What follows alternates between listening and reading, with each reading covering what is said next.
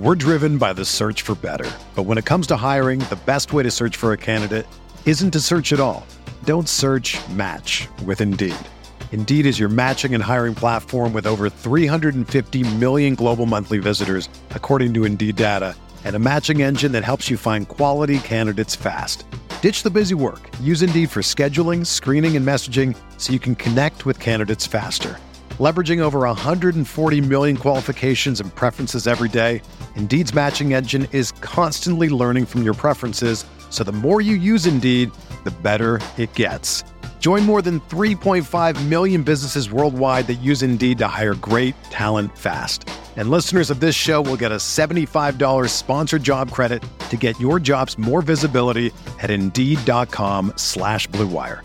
Just go to Indeed.com/Blue Wire right now and support our show by saying that you heard about Indeed on this podcast. That's Indeed.com/Blue Wire. Terms and conditions apply. Need to hire? You need Indeed. This podcast episode is brought to you by Coors Light. These days, everything is go, go, go. It's nonstop hustle all the time. Work, friends, family, expect you to be on 24/7.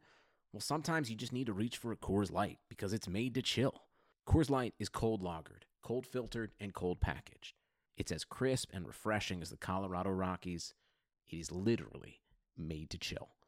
Coors Light is the one I choose when I need to unwind. So when you want to hit reset, reach for the beer that's made to chill. Get Coors Light in the new look delivered straight to your door with Drizzly or Instacart. Celebrate responsibly. Coors Brewing Company, Golden, Colorado. This is Greg Olson, and I'm thrilled to introduce my new podcast, TE1. TE1 will chronicle a 60-year evolution of the tight end position, from its origins as an obscure, overlooked blocking role to the versatile superstar position that it is today. I'll explore the evolution of the position through conversations with some of the all-time game-changing tight ends. And just like the incredible tight ends we sit down with on my new show, the Chevy Silverado is in a league of its own. This truck is all about grit, strength, and dependability, the same attributes it takes to be a tight end.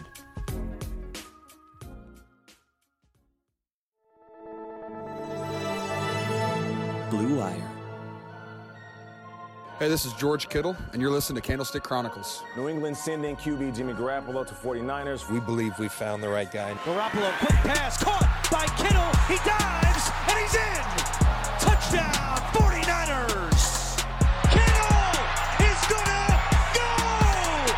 Touchdown. Yeah, you heard it there. It's Candlestick Chronicles, a 49ers podcast on the Blue Wire Podcast Network. That guy sitting right over there, sitting right across from me, that's Chris Biederman. He covers the 49ers for the Sacramento Bee. I'm Kyle Madsen. I write about the 49ers for NinersWire.com. Chris and I are not actually sitting right across from each other. I'm looking at my computer where I'm imagining Chris is, and so that's why I'm saying he's across from me. He's actually located in Santa Clara, a couple hours south. Anyways, that doesn't matter.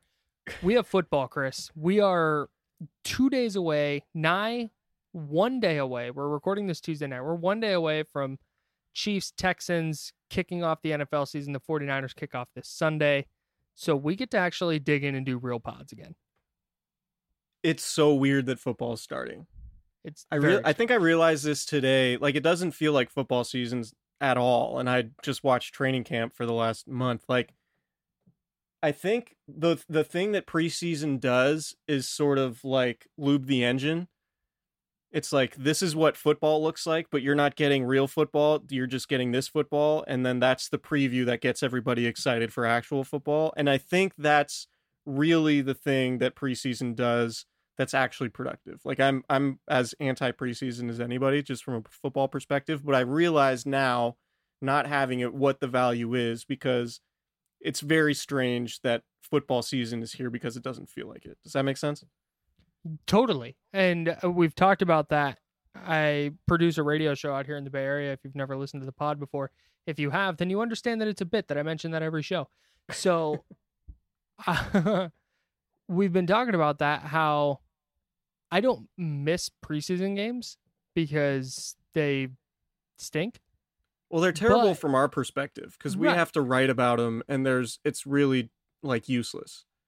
Right. But from a content perspective, it's great because you're ramping up to football season. It's things to react to and overreact to. And we, as people who are not on site, get a look at, okay, who's starting, who looked good in a game situation. There was none of that this year. And now all of a sudden it's going to be kickoff and the first football we're seeing. Because you know how it usually goes, Hall of Fame game, people go, football's back.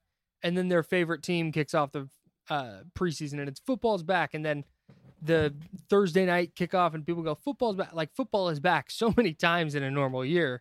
And now it's just going to be back and that's it. Football's back. Strange. Like the preseason opener, if a starting quarterback plays in the preseason opener, like football is back for like a series. And then you remember like, oh yeah, this is preseason. This is stupid. Right. At least for me. So we're going to dive right into the regular season. And instead of going through the Niners roster cuts, because Chris, as you and I were talking about this podcast, the 49ers didn't have any surprises with their roster. And we kind of knew that going in.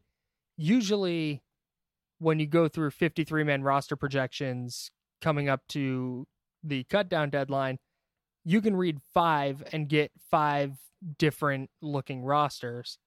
Right. This year it was, you read 5 and there might be 1 or 2 differences and they're at the same position with the same 2 players. So no big surprises. The only I think quote unquote surprise for me was Dion Jordan getting cut, and that was just a numbers thing. It wasn't like I'd heard he was playing really well. In fact, I heard he was not very good in camp. Yeah, but he was not. He wound up on the practice squad. But what we're going to do instead is we're going to go through player by player and just have something on everybody, all 53 guys, including Fred Warner, who doesn't currently count against the active roster. He is on the reserve COVID-19 list. So the Niners technically have 52 on their active roster right now. So we're going to go through all 53 players. We're going to include Fred Warner in this, socially distanced, of course. And we're going to discuss some of the guys. We're also going to put some guys in 4 separate categories, whether they're a comeback guy, a guy that needs to take the next step, a bounce back guy, or just a star. Like it's one of the team's stars. I think there's a handful of those on this team. So we're going to go position by position. And Chris, I'll introduce the player, and okay, I'll let you kind of open the conversation if there is one to be had on that player. All right, sounds good. Let's do it. All right. I'm going to start at quarterback, and I'm going to start at the bottom of the depth chart. I'm going to start at CJ Beathard. Any words on CJ Beathard?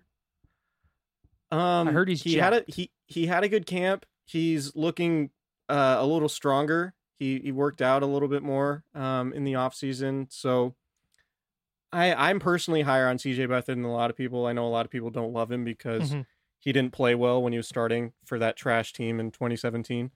But I think Beathard could be a competent quarterback if given an opportunity. He's probably, if not the best, one of the best number 3 quarterbacks in the league, I would guess. So he's still the number 3? I would guess. I don't know that Beathard really did anything to unseat Nick Mullins. Any words on Nick Mullins? He's solid. It's really, it's nothing really more than that. The thing with training camp and Nick Mullins and both Beathard is like they weren't really throwing to great receivers and they weren't playing behind a great offensive line. So it is sort of tough to make judgments on quarterbacks in those cases. So I think Mullins is good. He's solid. Like I don't think if Jimmy Garoppolo goes down, I think you can basically cross the 49ers off as far as like winning the Super Bowl. But like Nick Mullins can help win games. How many games, if Jimmy Garoppolo is unavailable, how many games could he be unavailable and the 49ers still win the NFC West? 3 at the most. And they would probably have to like go 2-1 or something, right? Sure. Because that's realistic, though, I think with Mullins winning the NFC West is probably going to take 11 or 12 wins. Yeah, I think so. And that's also a little bit of an unfair question because you don't know which 3 games. Other circumstances and what games those are. Right. But yeah, they need Jimmy Garoppolo to play at least like 14 games, I would say, to win the NFC West. Okay, so let's get to Garoppolo then. Yeah. We'll start here. Is he a comeback guy? He's not a comeback guy. He's back from his ACL, no injury. Is he a guy that needs to take the next step? And that's where I think he is because he's not a bounce back guy. He was good last year. He just needs to be better, I think, this year. And I don't think I would necessarily call him one of the team's stars. No, I definitely think he's a guy that needs to take the next step. Here's the thing that nobody's talking about with the 49ers. And you know, in my job, I try to consume as many podcasts and read as much as I can. Like, the way we talk about football is, okay, well, the 49ers might be worse on offense because they lost Emmanuel Sanders and their receivers are banged up, and that could be a problem, blah, blah, blah. Nobody talks about players getting better, right? Like, everyone's just right. Like, everybody talks about Jimmy Garoppolo as a finished product, and maybe he is, but I'm of the belief that Garoppolo is going to keep getting better. I think the offense as a whole is going to keep getting better because it's executing a really difficult offense to learn, and now you have guys who have been in it for a very long time. You know, some of them going into their 4th season, and it's already proven to work. So, like, you know, Kyle Shanahan in his 4th season can start to do things that he couldn't do in his 2nd and 3rd season, right? So right. I think Garoppolo just being in the system and playing more can get significantly better to where the conversation isn't, you know, the 49ers offense can't get better because they lost Emmanuel Sanders and maybe their receivers are banged up. It's, you know, maybe they can get better because maybe Garoppolo can get significantly better and maybe he cuts his interceptions in half or something, right? Like if Jimmy Garoppolo cuts his interceptions in half, he's probably throwing, you know, instead of 28 touchdowns, it's like 33. And maybe instead of, you know, just short of 4,000 yards, he's at like 42 or 4,300 yards. And then we're like, all right, Jimmy Garoppolo might actually be a legitimate top 10 quarterback instead of a guy who has top 10 quarterback stats who you still don't fully trust, right? Like, there's a nuanced part of the Jimmy Garoppolo conversation that I think a lot of people are missing, at least nationally, is like, can he get better? Because I legitimately think there's a good chance his 2nd full season as a starter in Kyle Shanahan's offense with the supporting cast that he can get better. And that's something that I think people might be discounting when looking at the 49ers. And I'm not saying it's going to happen, but I think there's a reasonable chance it does. And that's where, here's the deal. If the 49ers defense isn't historically great through the first 8 or 9 weeks, Jimmy Garoppolo is probably sitting at 4,200 yards and 30 plus touchdowns last year. Like, they blew out the Browns. They blew out the Panthers. They were never in a position where they had to come from behind and needed to throw the ball a lot. And so his volume early in the year was really low. But when you look at his 16 game numbers over like the final 9, that's what he's sitting at, about 4,300 yards and 30 touchdowns. And if he does that for if everything else is exactly the same, but the Browns game is a little closer and he throws some more and throws another touchdown, and the Panthers game requires him to throw another touchdown, like, all of a sudden his numbers are hitting these thresholds where there's a greater respect for what he did last year. But all that being said, yeah, I agree. All that being said, I do think the biggest key for me is the giveaways, the fumbles, the throwing the ball at the other team. Like, that's stuff that can't continue to happen because I think the Niners defense is going to regress a little bit, where those giveaways are going to start turning games around. Absolutely. Like the Steelers game, week 2. 49ers had 5 turnovers, and I think the Steelers only got 3 points off that. I think 3 or 6. Yeah, it wasn't. Yeah, it was not enough for them. Obviously, they lost the game, but to turn the ball over 5 times and win speaks to how good the 49ers defense was. And also, Mason Rudolph, probably not great. So Jimmy Garoppolo, and next I don't want this to come across. Got to take the next step. He's a next step guy. He was good last year. Yep. He's just going to have to be even better this year. So I don't want it to come across like we're shading Jimmy Garoppolo. Running backs, Jeff Wilson Jr., thoughts? Competent backup. I thought JaMychal Hasty might win the job, but as like the 4th halfback, but no, Wilson's fine. He's good. Like he's I don't know if he'll be active, but if he is, he'll be used in short yardage and maybe some select passing plays. But no, he's fine as a 4th running back. Jerick McKinnon, does he fall into one of our categories? I mean, he's got to be a bounce back guy, right? Or a comeback, whatever. Yeah, bounce back guy. Go ahead. I think he is the comeback guy. The comeback guy. Okay. Yes. I think that guy is Trent Taylor. The comeback guy is Trent Taylor for me. Okay. But I totally We're talking about Jerick McKinnon right now. So yeah, but Jerick McKinnon is really interesting because if he can stay healthy, he gives the 49ers an offensive dynamic it didn't have last year, which is somebody who can line up different spots, be a matchup issue on third down. Raheem Mostert, not the best pass catcher. Tevin Coleman, I don't know if you want him out there on third down unless it's just for pass protection. So McKinnon is really interesting. And like I said, I've said this a bunch of times, but like the 49ers were using him in a similar way the Cardinals do, or the Carolina Panthers do with Christian McCaffrey, like just lining him up everywhere, bunch of different screens, choice routes, option routes, all that kind of stuff. McKinnon was a focal point of the offense, and I think that's why the offense struggled initially in 2018 because it had to adjust with not having him. So I think Kyle Shanahan has big ideas for Jerick McKinnon, and if he's anywhere near 100% the athlete that he was before the knee injuries, then that could potentially be a really nice addition to the offense for them. I think that's right. I've been pounding the table for Jerick McKinnon for the last couple of years. Even, he got hurt in 2018 and then got hurt again last year. But like you said, they brought him in to be a focal point of the offense. And I think a healthy version of Jerick McKinnon is somebody who's going to wind up, I think, surprising a lot of people this year. So that's why I have him as the bounce back guy or the comeback guy. Those are way too similar. We did not plan that well.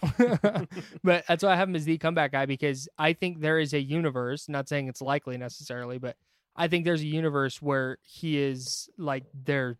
If Mostert's the number one back, McKinnon's the number two by the end of the season. Right. Like the comeback guys were guys who didn't play in 2019. Right. That was sort of the genesis of that idea. But let's move on. Well, we've brought him up twice. Tevin Coleman. Is he going to be somebody who starts every game again and then only plays a handful of snaps, do you think? I don't think so. I think Mostert is going to start, but I'm basing that off nothing really. Like Mostert was not always, most of the time Mostert was the running back on the first play of practice with the starters. So take that for whatever Can it's you worth. Say that? You have to edit that out? I guess I might get in trouble for saying that. Shout out to somebody who would get me in trouble with that. I'm not going to name names. That you're not going to name. Yeah. Nick Wagner. No, Coleman's fine. I think he's going to get some, a handful of touches each game. I don't know that Mostert's going to be like a 20 touch guy per game. I think part of the reason he is so effective is because he's used sparingly. So I think the 49ers still want to have that element. But I think Coleman is fine as a number two back. Yeah, I think that's right. I think he's their best pass protector. It wouldn't surprise me. Like, he tied for the team lead in carries last year. I don't think that's going to happen again this year. I don't think so either. I think he's going to have a role. I think it's going to be pretty diminished from what we saw a season ago. If Jerick McKinnon's healthy, it would not surprise me in the slightest if he got more touches than Coleman. Oh, wow. That's the take I just had. Is that what you just said?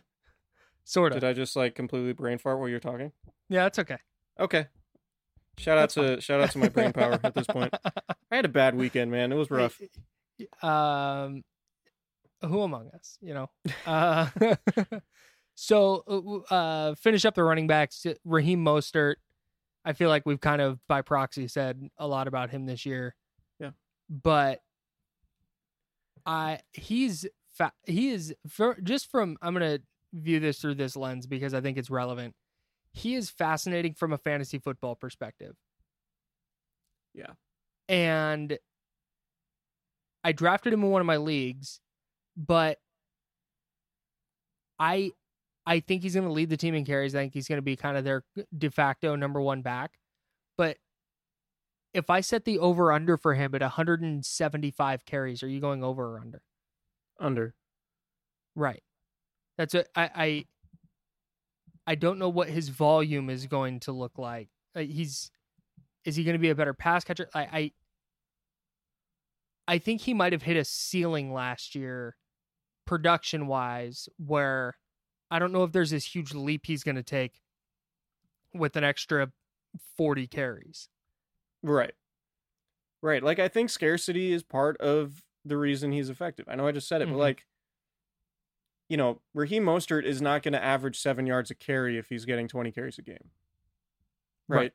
Yes. So, like, he's really, really good at outside zone. The 49ers tinkered with power at times, and it definitely worked with Mostert too. He's a good player, a really fast running back. But he's to me, he's sort of a one-note guy. And that's not necessarily an indictment. Like, he's great at the outside zone stuff. I just don't know if he's a running back who is going to, like, do every kind of run. Like, I think the 49ers are going to have different runs for different backs. And I think Mostert is going to have his, and then they're going to want to do other things where Coleman and McKinnon will get theirs. I think that, here's the take. I think that if Raheem Mostert averages 7 yards a carry and gets like 200 carries, it would be the biggest story in the NFL. Interesting. If you just have a guy, think about a guy averaging 7 yards per attempt. Yeah. Over like 200 attempts. That's like an unstoppable rushing attack. Yeah, it's 1,400 yards. And not even just for him, like just like, holy crap, look what the Niners are doing. Right. So that's my thought on Raheem Mostert. Any thoughts on Kyle Juszczyk? Last year of the albatross contract, it turned out, spoiler alert, that it wasn't an albatross of a contract. Kyle Juszczyk's very important to the offense. He gets paid middling tight end money. I think it's stupid that people freak out about paying a fullback. And by people, you mean Bill Barnwell. I mean, I'm not really the guy who like calls people out on like publicly, but like the whole thing where like, he's a smart guy. Barnwell's great at his job. He's great at what he does. I disagree with his football take on Kyle Juszczyk and that the contract was some sort of albatross. Like, what did Kyle Juszczyk prevent the 49ers from doing? Nothing. Right? Like, paying Kyle Juszczyk $5 million a year just because it's unique to the fullback position. Like, he's a good football player. He plays 40-50% of the snaps. Like, a good player who plays that much deserves $5 million a year. Like, stop thinking about it as a fullback. Like, think about him as like a tight end or an H-back. And then it's like, oh, that makes sense. I was listening to TE1 with Greg Olson on the Blue Wire Podcast Network. Make sure you check it out. And that's not even like me dropping an ad. It's an awesome series. It's Greg Olson talking with tight ends throughout the years. He started with Mike Ditka, then he went to Ozzie Newsome, and his most recent one was with Tony Gonzalez. It was with Shannon Sharp, and then his most recent one was with Tony Gonzalez. And in the Tony Gonzalez one, Tony Gonzalez talks about how football is the only sport where you get paid based on the position you play. Like, interesting. In baseball, if you're a 40 homer, 40 steal guy who's going to hit 350, it doesn't matter if you're playing shortstop or center field or first base. Like, you're going to get paid like a guy who's a 40-40 guy who hits 350. Right. Whereas in football, you can be a top 5 wide receiver numbers wise as a tight end, but there's a cap on how much you can make because you're a tight end. Right. And that's sort of the, I think, thinking that gets applied to Juszczyk. It's like, oh, he's a fullback, so he can only make X amount. Like, no, he's a guy who does 10 different things in the offense and does them all effectively. He's a really good player. And yes, one of the reasons why the running game is so effective. And he also will occasionally leak out for a 50-yard gain. Right. And like, do that stuff that no other fullbacks are doing. So he did that in Seattle last year, and it was like a game-changing play. Yeah. And there's not a lot of fullbacks in the league who are doing that. And he stiff-armed Minkah Fitzpatrick to the ground. Like, he's a good player. He had that diving catch. Was that also against the Steelers? What's that? Was that diving catch he had also against the Steelers? Down the left sideline? Yes. I can't remember. Anyways, Kyle Juszczyk, Kyle Shanahan on a mic'd up one time. Juszczyk just ran like a little slant and caught it and got a first down. And he said, "Juice is such a baller."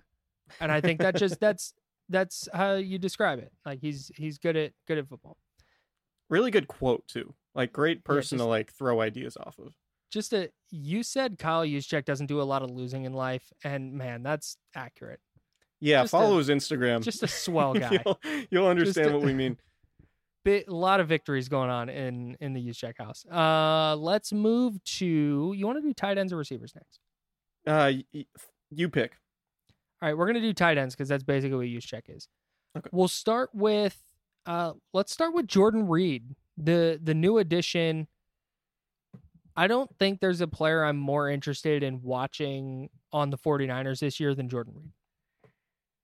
So the ideal Jordan Reed scenario is comeback guy. Yeah, because he didn't play last year. So right. The ideal Jordan Reed scenario is pretty scary for opposing defenses, right? Because the ideal Jordan Reed, perfect Jordan Reed, is a top 5 tight end in the league. Yes. He's a guy who caught, I think it was 17 touchdown passes in 16 and 17 combined, something like that. Some insane number. And the way he, like, in one-on-ones, Jaquiski Tartt just couldn't cover him. So, like, and Jaquiski Tartt's a pretty good cover, strong safety, right? Jordan Reed could be a problem. Like, I don't know how big he is, but he's obviously bigger than a receiver, but he moves like a receiver. So the potential of what you can do in the running game with 2 tight ends on the field, the 49ers were not very good in 2 tight end sets last year. They were really good in 2 running back sets, obviously, but they weren't great in 2 tight end sets. They could be really nasty in 2 tight end sets this year, which would be a wrinkle to the offense that they would probably need if their receiving core is banged up going into the season, like we think it probably will be. And we'll have more information when this comes out Wednesday afternoon. We'll have a better idea, at least, if Deebo Samuel and Brandon Ayuk are at least practicing. But Jordan Reed could be scary just because of how he complements George Kittle and everything the 49ers do with play action and all that. Very interested, but 7 concussions is really scary. He missed all of last year with a concussion. He's had other injury concerns. I don't think you can count on, like, if you get 10 games from Jordan Reed, I think that's a huge win. I think that's basically found money. So if that happens, that's great for the 49ers, and it's really nothing but upside because you went through a season without him last year, obviously. Because he wasn't on the team. So, like, you're still fine at tight end if he's not super healthy. Yeah, they don't need a second pass catching tight end. It's just a luxury at this point. I talked to Grant Paulson, who does pregame and postgame for Washington football games on NBC Sports out there. Mm-hmm. And anytime you there's like a little humble brag, the sniff is so a requirement. Key. It's so key. So it's part of the bit. If anybody is like, why is Chris laughing? There's a really good chance it's because Kyle just sniffed. And it's an inside joke. I don't care, but it's like brag and do the sniff, and it's hilarious. And I don't care. Shout out to Eric. Brag about something not worth bragging about. Right, exactly. So Grant Paulson, knows the Washington football team inside and out. I asked him about Jordan Reed. He said he's great if healthy. Kyle loved him.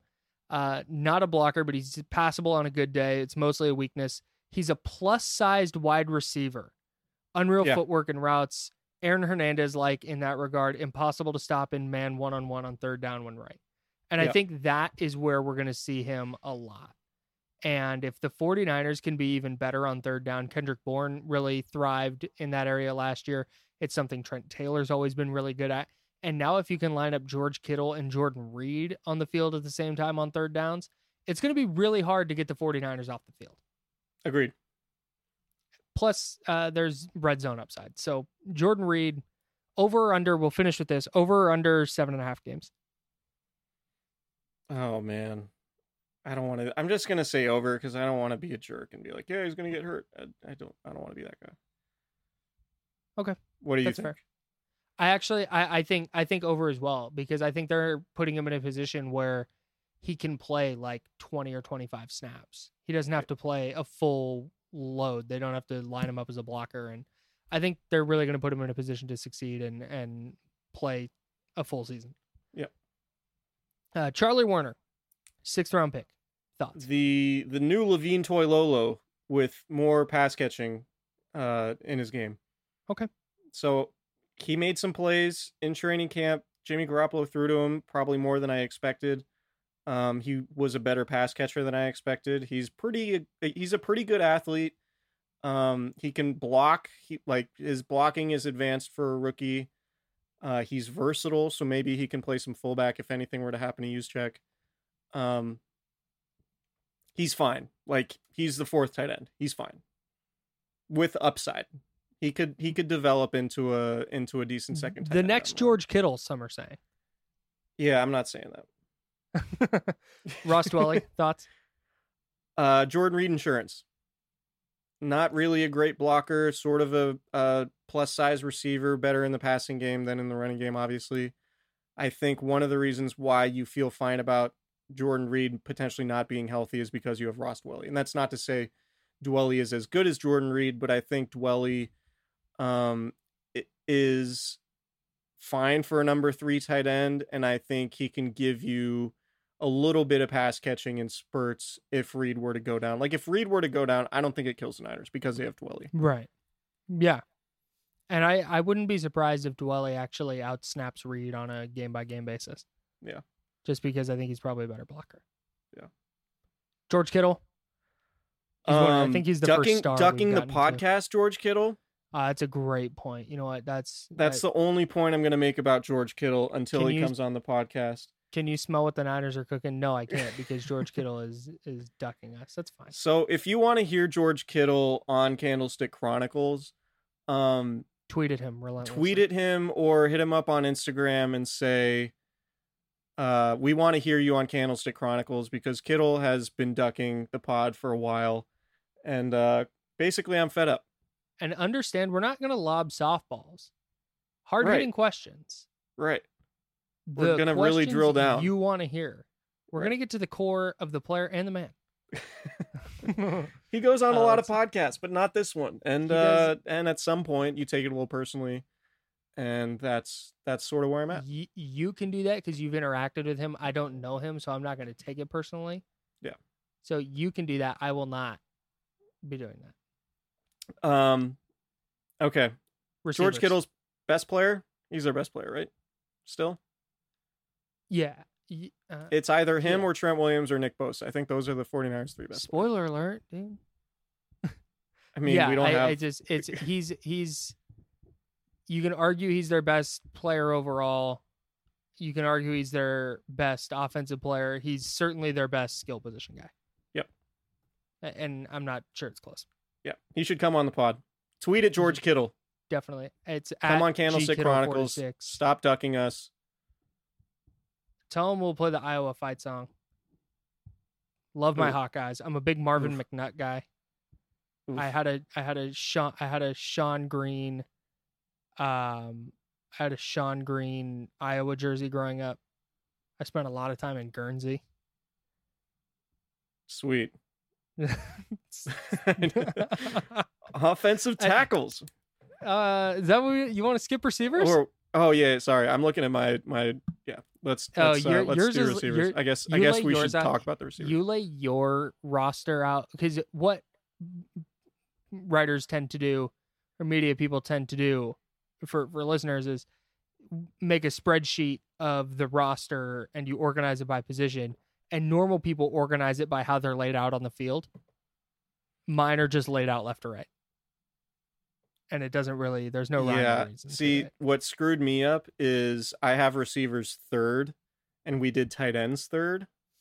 So it's like shortstop, 3rd base being 6 and then 5. Right. Yeah, all right. Sure. So let's get to it. The receivers.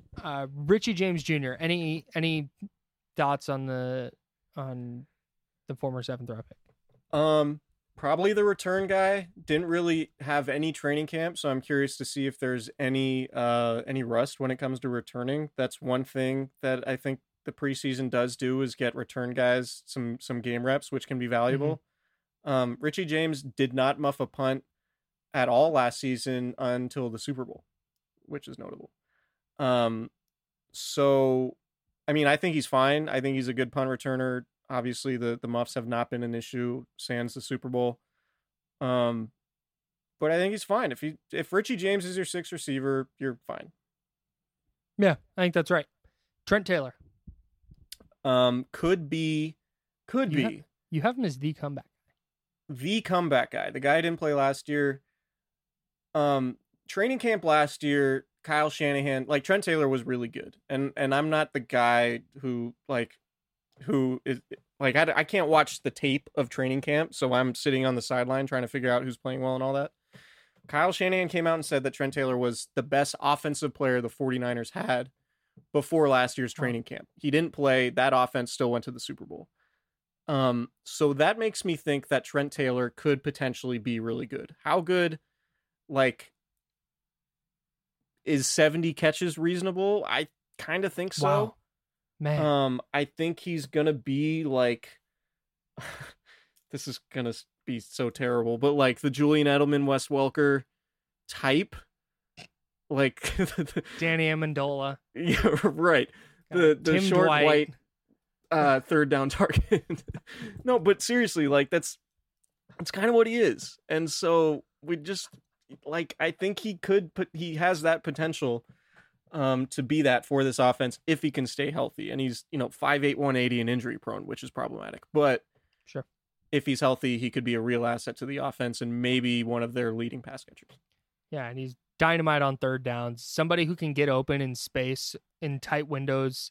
Right. Somebody who can get open, create space in tight windows over the middle, which I think is going to be huge for Jimmy Garoppolo, having somebody he can trust and just get rid of the ball to. Dante Pettis. He's the bounce back guy for me. Yeah, this might be make or break for Pettis. He had a good camp, or at least a better camp than last year. I was wrong about Pettis' camp last year. I thought he, was fine. I thought he was going to be fine, but it turns out he was further in the doghouse than I believed after watching practice, which, whatever. Mm-hmm. I'm curious to see if he's active, because I think the only way he's active on game days is if Samuel, Ayuk, Bourne, Taylor are inactive. Because I think James is going to be, they're only going to have 5 receivers up, and I think James has to be one of them because he's the return guy. So I think there's a chance if all the receivers are healthy, Pettis is inactive, and then everybody's talking about that because he's a former second-round pick. But, it is what it is. I think Pettis has potential. I think he's talented. He was more eager to go across the middle and play through physicality and, make contested catches and all that. He was better in training camp. I'm curious to see if it translates to the game.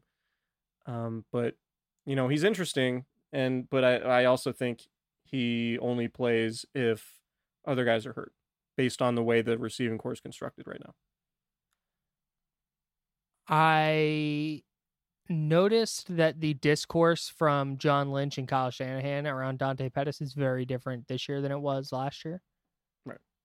So he's going to be fascinating to watch, because I think there's a world where he becomes like a legitimate like fourth guy, but I also think that there's a world where he's inactive all year. Yeah. So, let's get rolling through these. Kendrick Bourne, sturdy, dependable. I think he was like at his ceiling last year. Yeah, I don't know. Like stats wise, I mean. I think Kendrick Bourne's destiny is like a really quality second or third receiver. Yeah. He's never going to be your number one, but like he will be the dude who will get open when George Kittle's getting doubled and, whatever. Like I think if a defense is focusing on other targets, I think Kendrick Bourne can really benefit from that. And I think he's sort of an ideal second or third wideout. He gets open and he catches the ball. Like and two things touchdowns. that get and converts third downs. Like two things that get lost in a quality receiver. He has all those things. I think he's going to continue to be a quality receiver. Brandon Ayuk, we talked a little bit about him a couple pods ago. Best camp of any rookie receiver I've seen since covering the team starting in 2013. And that's not saying a lot, but a lot of the beat writers who have been doing this longer than you have agree with you. Yeah. Like he looks like the real deal, the absolute real deal. And if he's healthy, he tweaked his hamstring. I think he could play a lot. Like last year when the 49ers really settled on Debo, Emmanuel Sanders, and Kendrick Bourne, like I think it might be sort of similar if Ayuk's healthy. Like it would be Ayuk playing a ton, Debo playing a ton, and then like Trent Taylor and Bourne sort of mixing in. But yeah, like I am high on Ayuk if he's healthy. Like, just watch him move. He's physical. He runs really good routes. Really good athlete. Seems to have his head on straight. Like, just, you know, the mental part of it and the preparation and being a pro, all that, like, he checks all those boxes. And that's difficult for a rookie, particularly these circumstances with COVID and all that. So yeah, buy Brandon Ayuk stock. Yeah, he might not be healthy for the first couple weeks, but he's going to be a problem. Maybe not as a rookie. Like, maybe we'll see it in spurts. Yeah, but long term, I think Brandon Ayuk for a long time in Kyle Shanahan's offense could be really, really good. Deebo Samuel, does he fit as like a next step guy? I mean, he had almost 1,000 all-purpose yards last year. Yeah, I mean, he could be a guy that leads the 49ers in receiving and then tacks on, 200 or 300 rushing yards for sure. Like, I think Deebo's really good, and I think he has that whatever quality Anquan Bolden had that was just like fearless and just, I'm going to run through every single cornerback's face and I'm not scared at any point. Like, Deebo has that quality. And that's pretty rare, to be honest. And I think like he's built like a tank for a receiver. I think he has star potential if he can stay healthy. But we'll see. But I long term, like, I know everybody freaks out about the Niners receivers because they're mostly unproven and there are a lot of question marks and stuff. But you just look at the talent of Samuel and Ayuk, like, project that out like 2 or 3 years. Like, those dudes could be really good. Yeah, because Kyle Shanahan's gonna put those. Offense. He knows exactly how to use those guys. Yeah, there's several plays that you can point to, but one that really stands out to me from Deebo Samuel is the one in the NFC Championship game where he caught a pass over the middle and just kind of lowered his shoulder and railroaded the defensive back and tripped over him. Yeah. That's the only thing that kept him from scoring. He should have scored on that play. That would have been an epic play. Right, and that's what like that would have been like an all-time incredible. Yeah, just like Trucks dude scores 50-yard touchdown. Yeah, and he would have hit the over on his receiving yards, which he did not get to, and somebody might have had a parlay where that was the last leg that they did not hit because he didn't get to. Anyways, offensive line. Let's jump out to the tackles. Justin Skule. Swing tackle. Played better than expected last year. I remember thinking that Myles Garrett going against Justin Skule was going to have 3 sacks and potentially ruin the game. Skule had basically a clean sheet, and I think if he's your swing tackle, I think he's fine. I think it's problematic if you have to rely on him to play for an extended period. But I think he's fine as like a spot starter. If one of your guys goes down for a short period of time. Agreed. Colton McKivitz, how did he look in camp? Give me 20-second version. Rough start, got better as camp went on. It wouldn't surprise me at all if by midseason he's starting somewhere. Okay, and is probably right guard. Well, I was gonna say, would it have been better to include him in the guards? Yeah. I mean, I think I'm adjusting my thing now because of this. My roster. He got a lot of reps. I'll just say at right guard. Okay. Reps. Yes. I'm not going to say which team, but the fact I'm mentioning that they were reps should indicate something. This is going back to the training camp reporting rules. Right. I'm gonna make a conjecture here because I was not at camp. I cannot report anything because I wasn't there, so I'm not going to act like I was. I'm going to guess that you meant first team reps. Mike McGlinchey, the starting right tackle, I don't think there's any question about what reps he was taking. I think he is a guy that has a chance like to elevate himself into that like Pro Bowl caliber right tackle this year. Yeah, a lot of people within the organization have been talking about McGlinchey's second half of the year in the playoffs, and he was really good. Trent Williams said he thinks he could be the best right tackle in the league. I won't go that far because there are a lot of good right tackles, but I think like if Mike McGlinchey turned out a Pro Bowl year this year, it wouldn't surprise me at all. Okay. And Trent Williams. Man, Trent Williams is really, really, really good at football. As advertised? Yes. Extremely athletic, built like a house. Just like, there were times where it was like he handled Nick Bosa, and there were times where Bosa won. But like Bosa's not a small person. Bosa's 265, 270, something like that. Trent Williams is enormous compared to Nick Bosa. Wow. And I think I'm very comfortable saying I think Trent Williams could provide an upgrade over Joe Staley. As good as Joe Staley was, I think Trent Williams might be a better player. Yeah, upgrading after losing a 6-time Pro Bowler is advantage. If the Niners win the Super Bowl this year, Trent Williams will be a significant reason why. Yeah, I think that's right. Tom Compton, moving to guards. Probably their worst offensive lineman. Oof, tough scene. Okay. I think that's it. So you don't think he's going to start at either right guard or center week 1? If Ben Garland can't play with an ankle injury, I think it will be Hronis Grasu off the practice squad starting. Okay. And Compton on the bench with Brunskill at right guard. Okay, and so let's just get to Daniel Brunskill. I played well at right tackle last year. Played okay at right tackle, I should say. Filled in at right guard when Mike Person was out, and now it sounds like you think he's going to be the starting right guard. Yeah, I think he could be good. I think his camp was a little hard to evaluate from my perspective because I'm not an offensive line expert, but also because he was playing a lot of center. And so I don't think he's a great center right now. I think he could develop into one. I think he can be a good guard. Like I think Mike Person was fine. And probably the weak link on the offensive line. I think Brunskill could be a significant upgrade there. But I think they might be spreading him thin if they're going to be working him at center too. But I think I'm pretty comfortable saying I think he's going to be the starting right guard. And Laken Tomlinson. A guy who could take the next step and be in that Pro Bowl discussion. I think Laken Tomlinson's really good. I think one of the reasons why people talk about Javon Kinlaw not having a good camp is because Laken Tomlinson had a really good camp. Sure. And I think if you line up Laken Tomlinson at left guard, Trent Williams at left tackle, and George Kittle in line over on that left side, you should be able to run for 5 or 6 yards a carry. Yep. Because those dudes I think can block. That's probably right.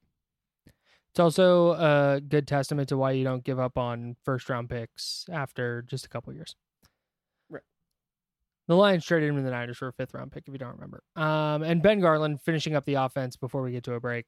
Not sure about week 1 whether he'll play. As you mentioned, he has an ankle injury. But going into a year without your starting center and having somebody that the team knows can fill in and do so capably is a pretty big advantage. Yeah, Garland's fine. I don't know if I would feel great if he was, like the starting center, like long term, but I think as a backup center, I think he's fine, more than fine. Cool. Let's get to a break. You've counted on restaurants, now they're counting on you, and while their dining rooms may be closed, they're still open for delivery with DoorDash. DoorDash is the app that brings you the food you're craving right to your door. Ordering is easy. Open the DoorDash app, choose what you want to eat, and your food will be left safely outside your door with new contactless delivery drop-off setting. Choose from your favorite national restaurant chains like Chipotle, Wendy's, and the Cheesecake Factory. Many of your favorite local restaurants are still open for delivery too. Just open the DoorDash app, select your favorite local spot, and your food is on its way. Right now, our listeners can get $5 off and 0 delivery fees on their first order of $15 or more when you download the DoorDash app and enter promo code BLUEWIRE. That's $5 off and 0 delivery fees on your first order. Those can stack up. That's a pretty sizable discount. They really do. Yep. When you download the DoorDash app in the App Store and enter code BLUEWIRE. Don't forget, that's BLUEWIRE, BLUEWIRE, for $5 off your first order with DoorDash. Sundays are coming back in the NFL. I can't believe it, but they Can't wait. It's really crazy. With NFL Sunday Ticket.tv, you can stream every live out-of-market NFL game every Sunday afternoon on your favorite devices, plus Red Zone, DirecTV, Fantasy Zone channels, Never miss your favorite teams and favorite players. If you have a laptop, you can set that up. If you have an iPad, you can set that up. If you have a phone, you could set that up. So you're potentially having 4 screens up with all your devices, 4 different games. I don't know really what could possibly be better than that. So no matter where you live, NFLSundayTicket.tv is your key to the most glorious Sundays ever. Use a promo code BLUEWIRE at checkout to get 15% off your subscription. Visit NFLSundayTicket.tv and use promo code BLUEWIRE.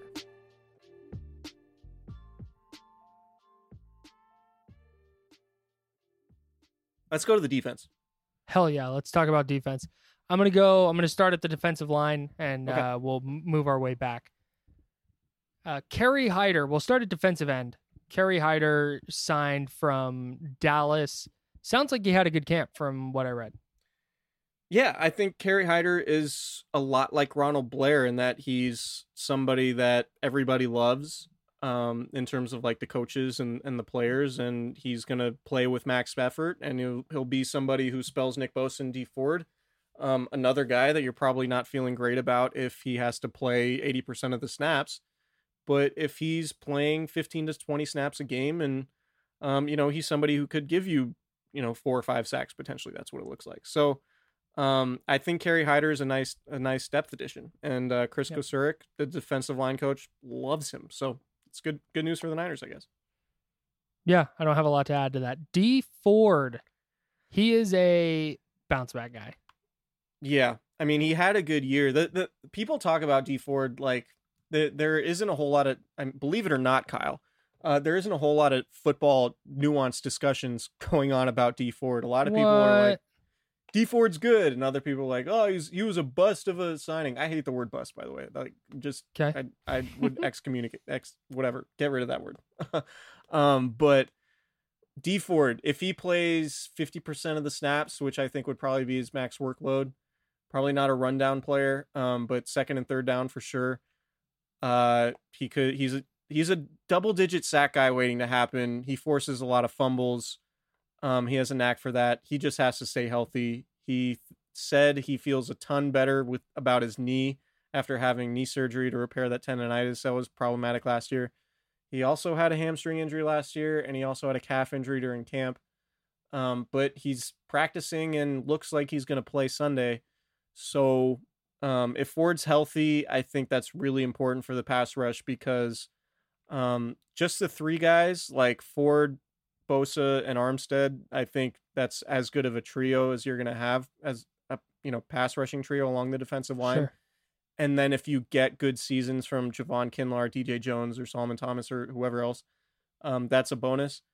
But Ford has to be part of that equation if the Niners defense is going to remain elite. Like, I think the Niners defense has a pretty limited ceiling if Dee Ford is not playing a lot. Like, I think you probably need to make up for DeForest Buckner's loss some with a double-digit sack season from Dee Ford if the defense is going to be like top 5, like you probably want it to be.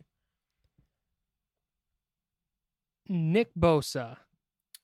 I feel like we could say a lot about Nick Bosa, but I feel like we don't have to say very much. Like, I think he's a defensive player of the year candidate, and he's going to be their best defensive player. Yeah, if Nick Bosa won a defensive player of the year in his career, I would not be surprised at all. Yeah. The question for me is like, is the over under 1.5 for Nick Bosa defensive player of the year awards? Well, what would you take? If the over under was at 1.5, yeah, I'd go under. But that's only because like winning multiple, like there's so many narratives involved and stuff. Yeah, it's hard. Like, you have to be Aaron Donald to win multiple, right. Basically. Yeah, right. So I don't have a lot to say about Nick Bosa. He's outstanding, and I think he's going to be even better this year. Yeah. Okay. Moving inside, sort of. You know what? The defensive line is hard to organize into little compartments, so I'm just going to keep going them all together. Contavious Street, who was somebody I had kind of in my head just written off because he'd been with the Niners for 2 years and he'd been hurt, but it sounds like he's at 100% really for the first time and playing well. I think Tom Compton, I know I mentioned him as probably the worst offensive lineman they have right now. I think he's thrilled that training camp is over, so he doesn't have to go against Kentavious Street and then have reporters write about it. Kentavious Street looked great in training camp, and it looks like he's put on weight. He has a ton of burst off the snap. He plays with really good leverage, and he looks like he is ready to be a rotational pass rusher. I don't know what he has in terms of like, or what's coming like from a production standpoint. Like, I'm not going to sit here and say, oh yeah, Kentavious Street's going to have 8 sacks, but like, he was a guy coming out that a lot of people thought would be a 2nd or 3rd round draft pick. And then he tore his ACL and wound up going in the 4th round. He looked like somebody who could be a valuable piece on a defensive line. So that Kentavious Street, and he's also like the world's nicest person, which is always good. But yeah, I think Kentavious Street could be like a kind of a diamond in the rough going into the season, just given that he's had so many knee issues in the past. But he's healthy. He seems built for his position along the defensive, like as an interior guy now, more so than a defensive end. And I'm rooting for the guy because he's like the nicest dude ever, like I mentioned. But I think he could be a really nice addition to the defense this year. Yeah, I'm rooting for him for sure, because when you have a guy who gets drafted and then he's hurt for the first 2 years like that stinks. So yeah, pulling for Kentavious Street. Kevin Givens. Probably like not their worst. Like worst isn't a great. It's relative. Yeah, like relative. He's probably going to be the other inactive. guys. Yeah, like he might end up being inactive. They might have all 10 of their defensive linemen up, just for just like rotation purposes. That wouldn't surprise me at all. Givens is fine. Like, I think he can play nose. He can play a little bit of 3-tech. Okay. I think Kentavious Street is probably going to be a more valuable player this year, but I think Givens can be fine. Givens really flashed. Givens really flashed last year in the preseason game against Denver. Okay. Solomon Thomas, the 49ers didn't pick up his 5th-year option, but he's going to be playing inside, it sounds like, exclusively this year. He's been playing well in camp. Yeah. Has he been playing well in camp because he's been better or because he's been going against not good interior linemen? Both. Okay. He's added 15 or 20 pounds. Yeah. He was too light to play inside last year, and we know that he's not a great edge player. So he was sort of like, he was just out of place. Like, he's been out of place his whole career. Like, now that he's able to gain weight, play inside exclusively, and be what he should have been drafted to be, I think it was obvious. The 49ers just played him out of position, all that stuff. So if he can be one of your defensive tackles on 3rd down, like if their 3rd down package is Solomon Thomas, Eric Armstead, and D Ford and Nick Bosa, like, it wouldn't surprise me at all if Thomas turned out a year where he had 7 or 8 sacks. Like, I think that could happen. Wow. That'd be wild. Yeah, it would be a good story. Like, he's dealt with a lot from a football perspective. He's dealt with a ton off the field, obviously. He's a good dude too. So I'm rooting for the guy, but yeah, like as a rotational interior guy, I think he's fine. I think he has some upside. I think he's probably more talented than his production at this point indicates, but I think, I think he could have a really nice season. I do. Okay. DJ Jones. He's good, man. DJ Jones he's a really good player. You could see it last year. Yeah. Like, he's strong, really quick, like a great athlete for a 315 pound dude, whatever he is. And he has a great Mississippi drawl. I don't know if it's South Mississippi, Carolina, but I just picked a southern state. Yeah, South Carolina. Yeah, his dad has like a barbecue restaurant. Like, it's big barbecue guy. Yeah, love DJ Jones. The DJ Jones. I want to go quick here, but the flashes that he showed last year, like he had that burst to get the sack against the Panthers and Kyle Allen, like just out of nowhere, just like shot out of a cannon. He railroaded the Seahawks center to sack Russell Wilson. Yeah. Those plays need to be more consistent. That's what I'm looking for. Yeah, but I think he could. He's a dude who's like, if there's a dude who can go from like reasonable player to like a real dude on the defensive line, I think it's CJ Jones. Okay. Javon Kinlaw. Much was made about his training camp and him possibly not being a 3-down player right away. I think the bar is set too high for Javon Kinlaw in fans' minds because they're thinking he's a 1-for-1 replacement for DeForest Buckner. Which is, I mean, that's going to be how it goes when you're the guy the team picks with the first round pick you get for the departed star. That's going to be how it goes. But Kinlaw's not DeForest Buckner yet, and maybe he gets there. But I think Kinlaw is going to be sort of your base down 3-tech, run stuffer. I just don't know what he's going to add into the pass rush this year. So I think there are going to be some conversations about Javon Kinlaw as the season goes on, but I think ultimately he's going to be a really good pro. Rumor has it he's big. I don't know that it's necessarily going to happen his rookie season. Rumor has it he's big. Can you confirm? I can confirm he's a large human.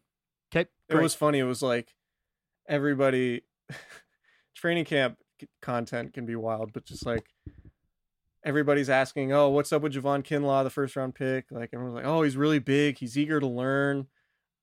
He's great in the meeting room. He's being a sponge. And it's like, yeah, but he's kind of getting handled on the practice field. It's like with Tim Tebow. It was like, yeah, he's a winner and he's great with his teammates and he's a really nice guy. It's like nothing about how good he is a quarterback. Anyways, Tim Tebow catching a random stray in 2020.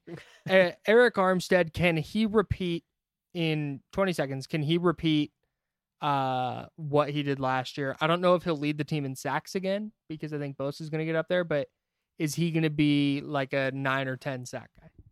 Yeah, I think he can be. He's got to stay healthy, but he's been predominantly healthy the last 2 years, so he's good. I think he's going to end up being like the big end in running downs, kick inside, and passing downs, where he's just a nasty pass rusher, really. Yeah. Good dude, good pro. Got paid, got married, doing all the social justice stuff. So good for him. Sacramento guy, but yeah, Armstead. I think he's a good player. Armstead Academic Project. Check it out. Yep. Demetrius Flanagan Foles. Any thoughts? Really athletic. Former safety turned linebacker, long-armed, made some plays. I know he had an interception in training camp or in preseason last year. I think that was the Denver game. Yeah, I think he was playing at safety though. Was he playing safety? I think so. Okay. I think I was the only beat writer who had him in their 53-man projection. So no, I think I don't know if he's going to be active. He might be an inactive guy. If Warner's back. If Warner's not back, then he's going to be up and play on special teams. But interesting player, really athletic and could cover some people. Azeez Al-Shaair, is he in the same role he was last year? Yes. Special teams guy, backup. Yeah. Sam linebacker. Yeah, he might get a lot of playing time if or at least in base downs on Sunday if Warner isn't up. I don't know how much base the Niners will play on Sunday. Just that's FYI, true. The Cardinals, they run a lot of like 3+ wide receiver stuff, so the Niners will probably spend a lot of time in nickel. That's true. Good point. It's the worst thing. Mark Nzacha, special teams guy. Yeah. Okay. Richard Hightower's favorite player. Special teams coach Richard Hightower. Dre Greenlaw. If Dre Greenlaw is exactly the same as he was as a rookie, is that okay for the 49ers? Absolutely. Dre Greenlaw's good. Yeah. The question that's going to pop into people's minds is going to be, is Dre Greenlaw good enough to make Quan Alexander expendable? And by expendable, I mean not worth paying $16 million in 2021. I think the answer is going to be yes, long term. And Greenlaw's going to be starting next to Fred Warner longer than Quan Alexander is. Hot take, prediction, whatever you want to say. Strong take, like it. Fred Warner currently on the reserve COVID-19 list. I think there is, Fred Warner's awesome. I think he's really, really good. I think there is a level he can hit where he is like an all-pro caliber linebacker. Yeah. And that's the step I want to see him take. Yeah, I think he could be a star. Yeah. I don't think he's there yet. He doesn't fall in that Bosa, Kittle, Williams group, but I think he's close. And he's also going to be up for a contract soon, so it'll be interesting to see how that gets handled. Quan Alexander needs to stay healthy. Needs to stay healthy. A lot of injuries, but man, like he had a good camp. He was flying around. He's their best coverage linebacker. Yeah, I would still go Warner. Quan still overruns plays and misses too many tackles for my liking, but he's a good player, and they just love his energy. Like for whatever reason, like he's a good player, but like he's treated by his teammates like a star. And I guess it's just because he's the spark plug. I don't like it. It's a weird thing, right? Because like people don't consider Quan Alexander like an elite linebacker, but his teammates love him, and he's like the reason for energy when they don't have energy. And so like if they get off to a sluggish start, like Quan's the guy who will get everybody in gear. Yeah, and remember when he went down, everything the team was saying, it wasn't like, so and so's got to step up on the field. It was all what they had to do emotionally. Nick Bosa called Quan Alexander the MVP of the defense. Yeah. Think about that. Think about who's on the defense. Jason Verrett. I heard he got a lot of reps. Probably not going to play a ton unless. What's that? I heard he got some reps in camp. Yeah, Jason Verrett got a lot of reps in camp. So did he got about the same amount of reps as Emmanuel Moseley and Ahkello Witherspoon, at least in the early going. Probably going to be inactive unless there's an injury at corner. Obviously, we know Jason Verrett's injury history. I wouldn't count on much from him, but he does have, like, if he can be healthy, he's good enough. He's good enough to start. The problem is a guy like that who's dealt with so many injury issues. Can he play at a starter's level given he hasn't played consistently in a long time? Right. Exactly. And that's, if Jason Verrett's on the field, I think it means something probably went wrong for the 49ers. I would agree. And I think cornerback depth is an issue if Jason Verrett is your cornerback depth, although you do have Ahkello Witherspoon too. And Dante Johnson, one of the players they protected on the practice squad. Yep. Dante Johnson, who has more games in a 49ers uniform than anyone else on the 49ers defense. That's a wild stat. Bananas. Even more than Jimmy Ward? More than Jimmy Ward, more than Jaquiski Tart. Wow. Yeah. Interesting. Crazy. More games played, I should say, because Ward spent a lot of time here. Hey, Jimmy Ward, we'll get to him later. Yeah. Ahkello Witherspoon. Is there any chance he starts, or is Moseley, you think, locked in there? I think Moseley's locked in. Witherspoon is so inconsistent. He looks like an all-pro at times, and other times he's getting benched. If he is consistent, maybe this is his contract year. Maybe he's brought back, but it might be that the 49ers have had enough. I don't know. We'll see. But the upside is there because, like I said, like the Tampa, the first 2 weeks of the season last year, I was like, damn, Ahkello Witherspoon is playing like an all-pro. Yes. Like before he hurt his foot against the Steelers. You could not complete a pass to his side of the field. And it was like, man, if they have Sherman on the other side and this is what they're getting from Witherspoon, the Niners are going to be lights out. And they were lights out for the most part, but it wasn't because of Ahkello Witherspoon.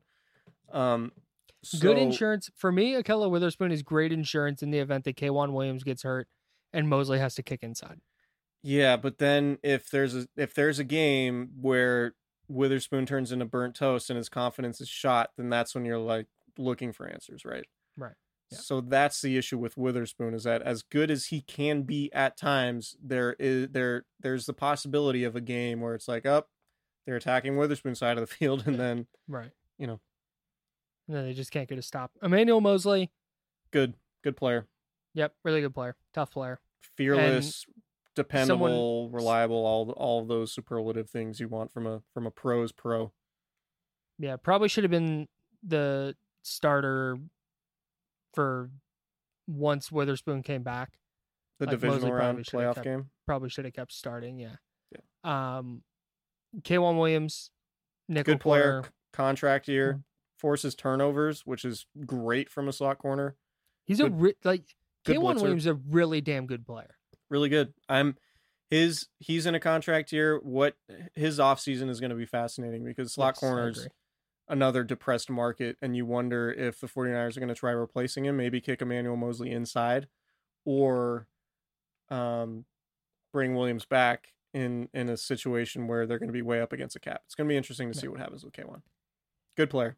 Does Richard Sherman replicate his all-pro season, or like the drop-off's coming at some point, right? Yeah. it like just physically has to.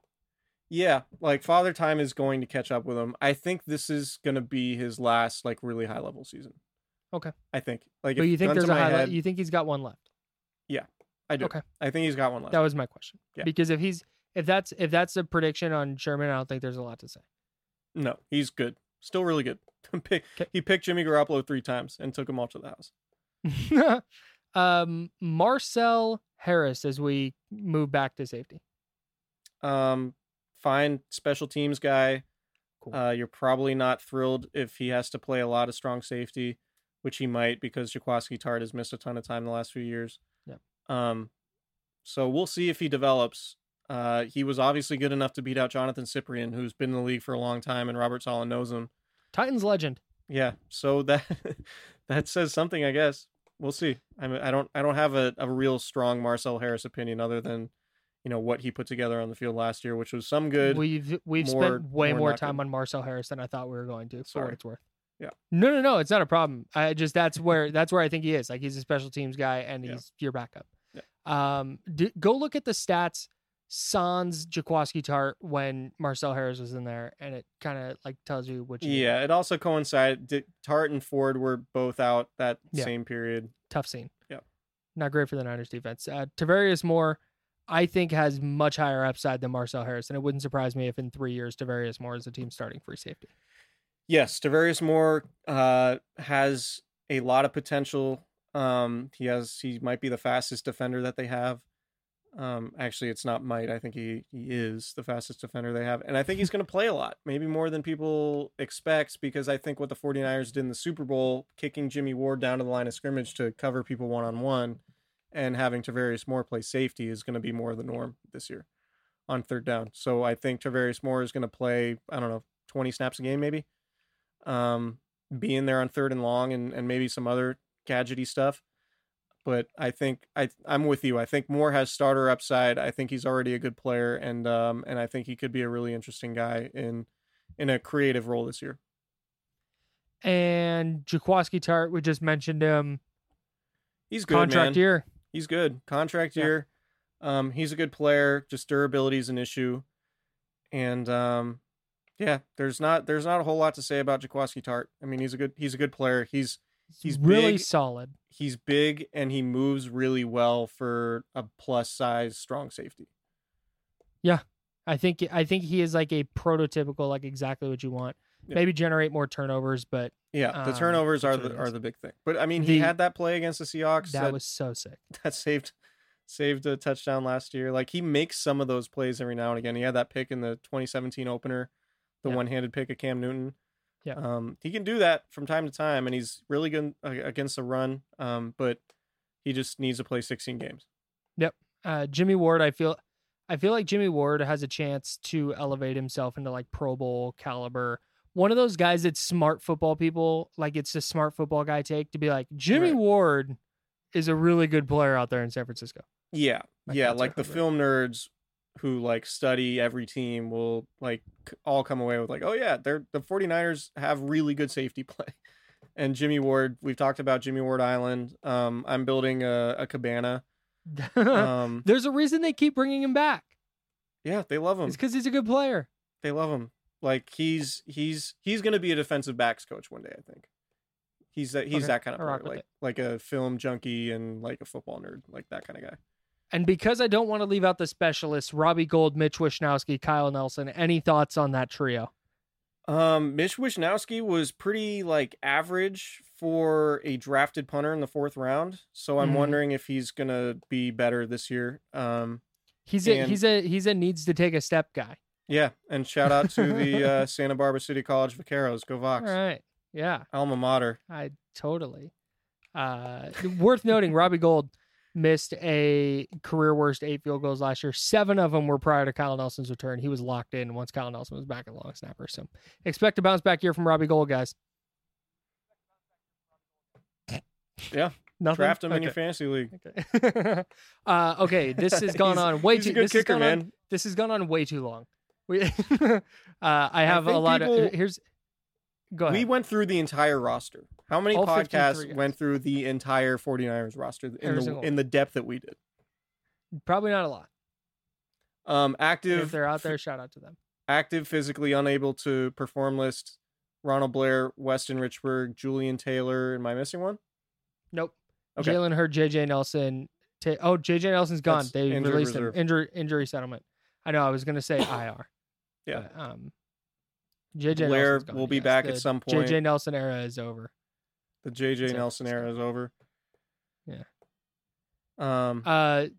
Yeah, so I don't have a lot else to say. This has gone on way too long. I do enjoy talking about football with you, which is why we do this podcast, though. So I'm not going to apologize for enjoying this hour plus. I don't think I'm the person you'd have to tell that to. Hey, it's fine. You know what? My cats is probably number one. They're meowing outside the door.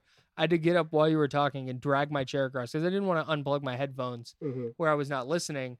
So I had to drag my chair across where my computer's currently sitting. My desk's still a mess. Don't worry about it. And I had to push my cats out the door and close it. And now they're out there meowing at me because they want to eat. So I got to apologize to them first. But I will not apologize for this podcast being long because we went through the entire 49ers roster and had a damn good time doing it. Hope you guys also had a good time. Chris, before I do the little subscribe, rate, review call to action, do you have anything to say? Yeah. Tweet at George Kittle and tell him to come on the pod. At GKittle46. Go on Kansas City Chronicles. Yep. Hit him up on Instagram. Yep. And make sure he knows that I'm ready to drop some Iowa football knowledge. Yep. All right, we're out of here. Subscribe, rate, review. It's Candlestick Chronicles. We're going to be back 2 days a week now, moving forward with the season. We're going to record every Tuesday, every Thursday. So make sure to stay locked in. We'll have game breakdowns, game previews. We're going to have guests. It's going to be awesome. Super looking forward to this season. So glad that we've got football coming back. It's Candlestick Chronicles. See you guys next time.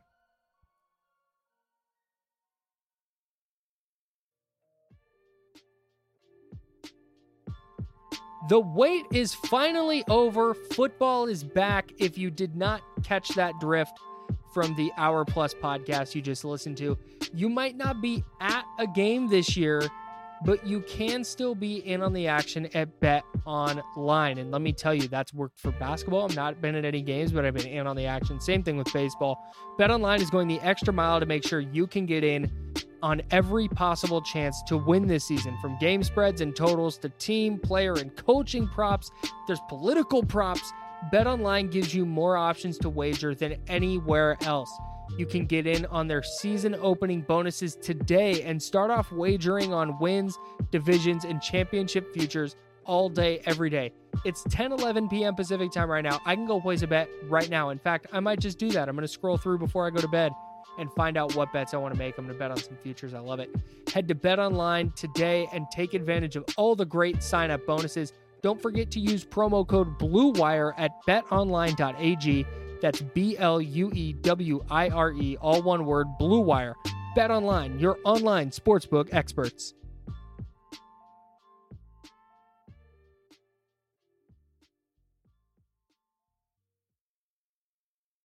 When you need mealtime inspiration, it's worth shopping Kroger, where you'll find over 30,000 mouth-watering choices that excite your inner foodie. And no matter what tasty choice you make, you'll enjoy our everyday low prices, plus extra ways to save, like digital coupons worth over $600 each week. You can also save up to $1 off per gallon at the pump with fuel points. More savings and more inspiring flavors make shopping Kroger worth it every time. Kroger, fresh for everyone. Fuel restrictions apply.